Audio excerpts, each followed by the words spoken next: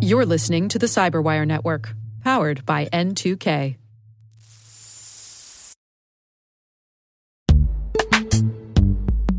In the dynamic world of enterprise security, identity architects and IT leaders face a major challenge. Growth by repeated acquisitions multiplies the complexity of everything. Multiple IDPs, MFA providers, policy engines that all need to coexist. This can lead to fragmented user identities and policies that create security vulnerabilities and add access friction. Strata Identity solves this. Now you can decommission unneeded IDPs and consolidate the ones you'd like to keep without rewriting apps or disrupting users, engineers, and app owners. Plus, Strata's modular architecture makes it easy to integrate with any identity provider without manual maintenance and coding. Join the ranks of cybersecurity leaders using identity orchestration. Visit strata.io/cyberwire, share your top identity security priorities, and receive a pair of complimentary AirPods Pro. Offer valid for organizations with over 5,000 employees. Step into a new era of identity management at strata.io/cyberwire.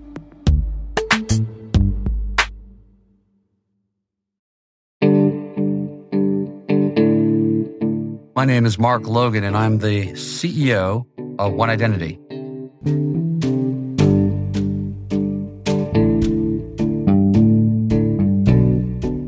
I would say that I was always a competitive person.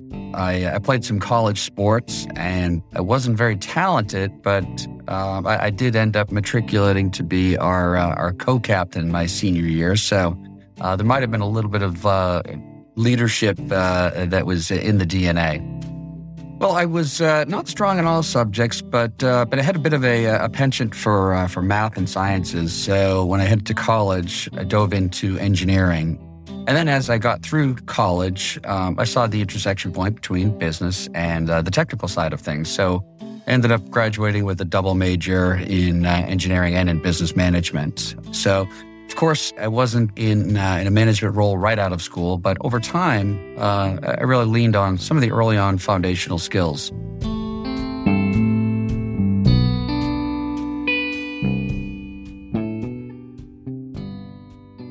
I was with Hewlett-Packard for 6 or 7 years, and HP was pretty wedded to hardware. And I'm dating myself a bit. We're going back to the late 80s. And that's when there was really a pivot to enterprise software and relational databases and so forth. So I made the pivot. Tough decision to leave HP, but the right decision. And got into software. I worked for a couple of large software companies, Sybase being one of them, one of the true leading RDBMSs. And then myself and 4 colleagues from Sybase co-founding a CRM business. So I went from these companies that had tens of thousands of employees that were publicly traded to just 5 of us. And it was both any given day exhilarating and terrifying. We ended up with a very good exit, and we were acquired by a large enterprise software firm. And I had the good fortune of that background, and I also had the good fortune of having worked shoulder to shoulder with the other co-founders for a number of years. And you need a lot of trust. You need to trust work ethic and integrity and character of those you go into business with. Over time, you get recruited to various other startups. But if I were to offer any advice to anybody, if you're going to make that leap from a secure, larger public company to a less secure, smaller startup environment, boy, you really need to have that deep embedded trust with those that you go into business with.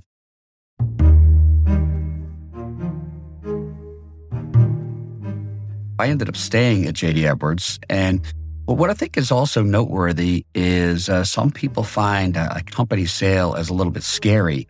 And for us at Ucentric, it was a wonderful career opportunity for virtually every one of our couple hundred employees.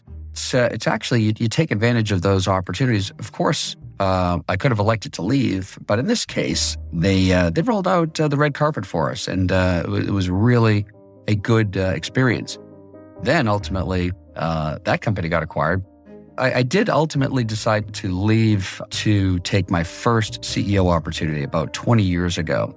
And they were the venture capital investors that were hiring.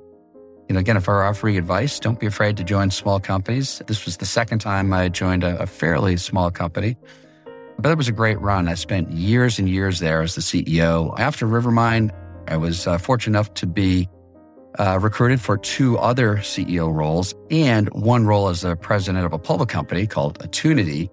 And more recently, I was the CEO of a cybersecurity company that is owned by Thoma Bravo. Spent some time there, and then the One Identity opportunity came up, and it really checked all the boxes. So the timing, the market, the industry, the products, everything really came together for this opportunity.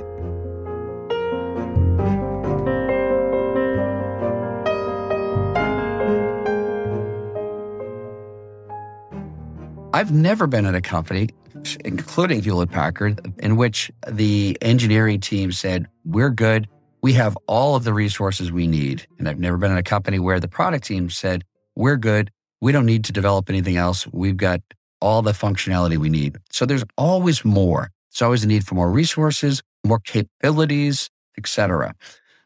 So one of the key jobs here is to prioritize and determine what you are and you aren't going to do. I think there's a famous Steve Jobs quote that says just that. It's not what I say yes to, it's what I say no to, because you can't say yes to every initiative, even though I might get presented with a dozen initiatives any given week or month. They're all great, but you have to pick the ones that are going to have the highest return for our customers, for our enterprise, and for our team. I've been successful being collaborative. But delegation is also really important. So I guess if you tie back, together with the team and with the board, you set up a series of goals that you're going to march towards over the next year, and the next multiple years. But there are financial goals in any given year.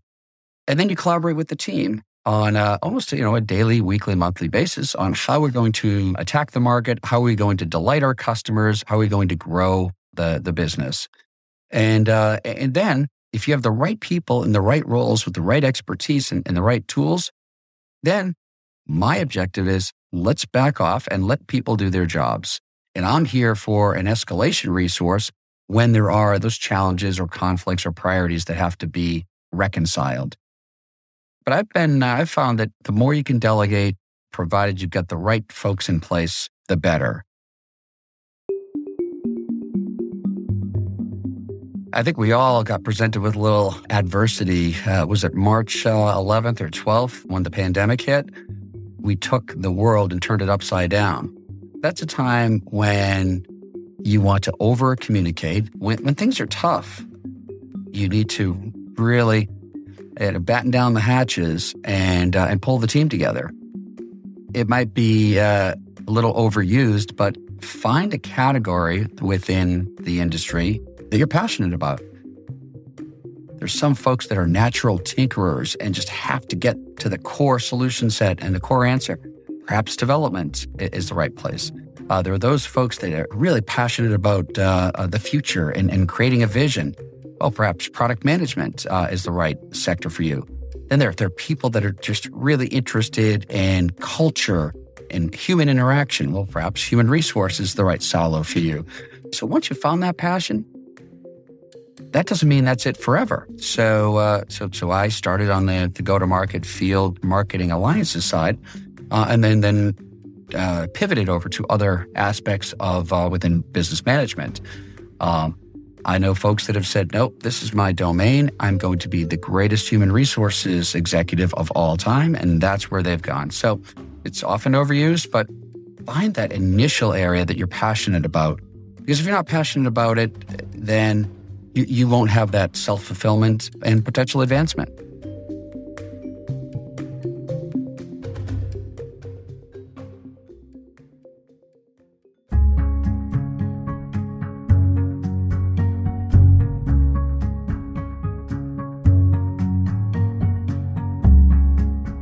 Be remembered for those that you helped. You helped to advance their careers. You might have helped them through a tough time. Whether it was within the enterprise I was leading or in other places.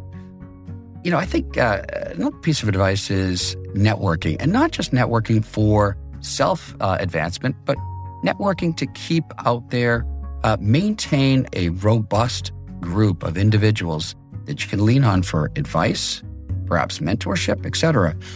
And in order to pay it forward, I have to do the same. So I've made myself available and do so whenever possible to my extended relationship sets. So, those folks that I worked with 5, 10, 15, 20 years ago, I attempt to still stay in touch with. But I hope to be remembered as somebody that's helped a lot of careers and a lot of folks get through some tough times and land in a better place.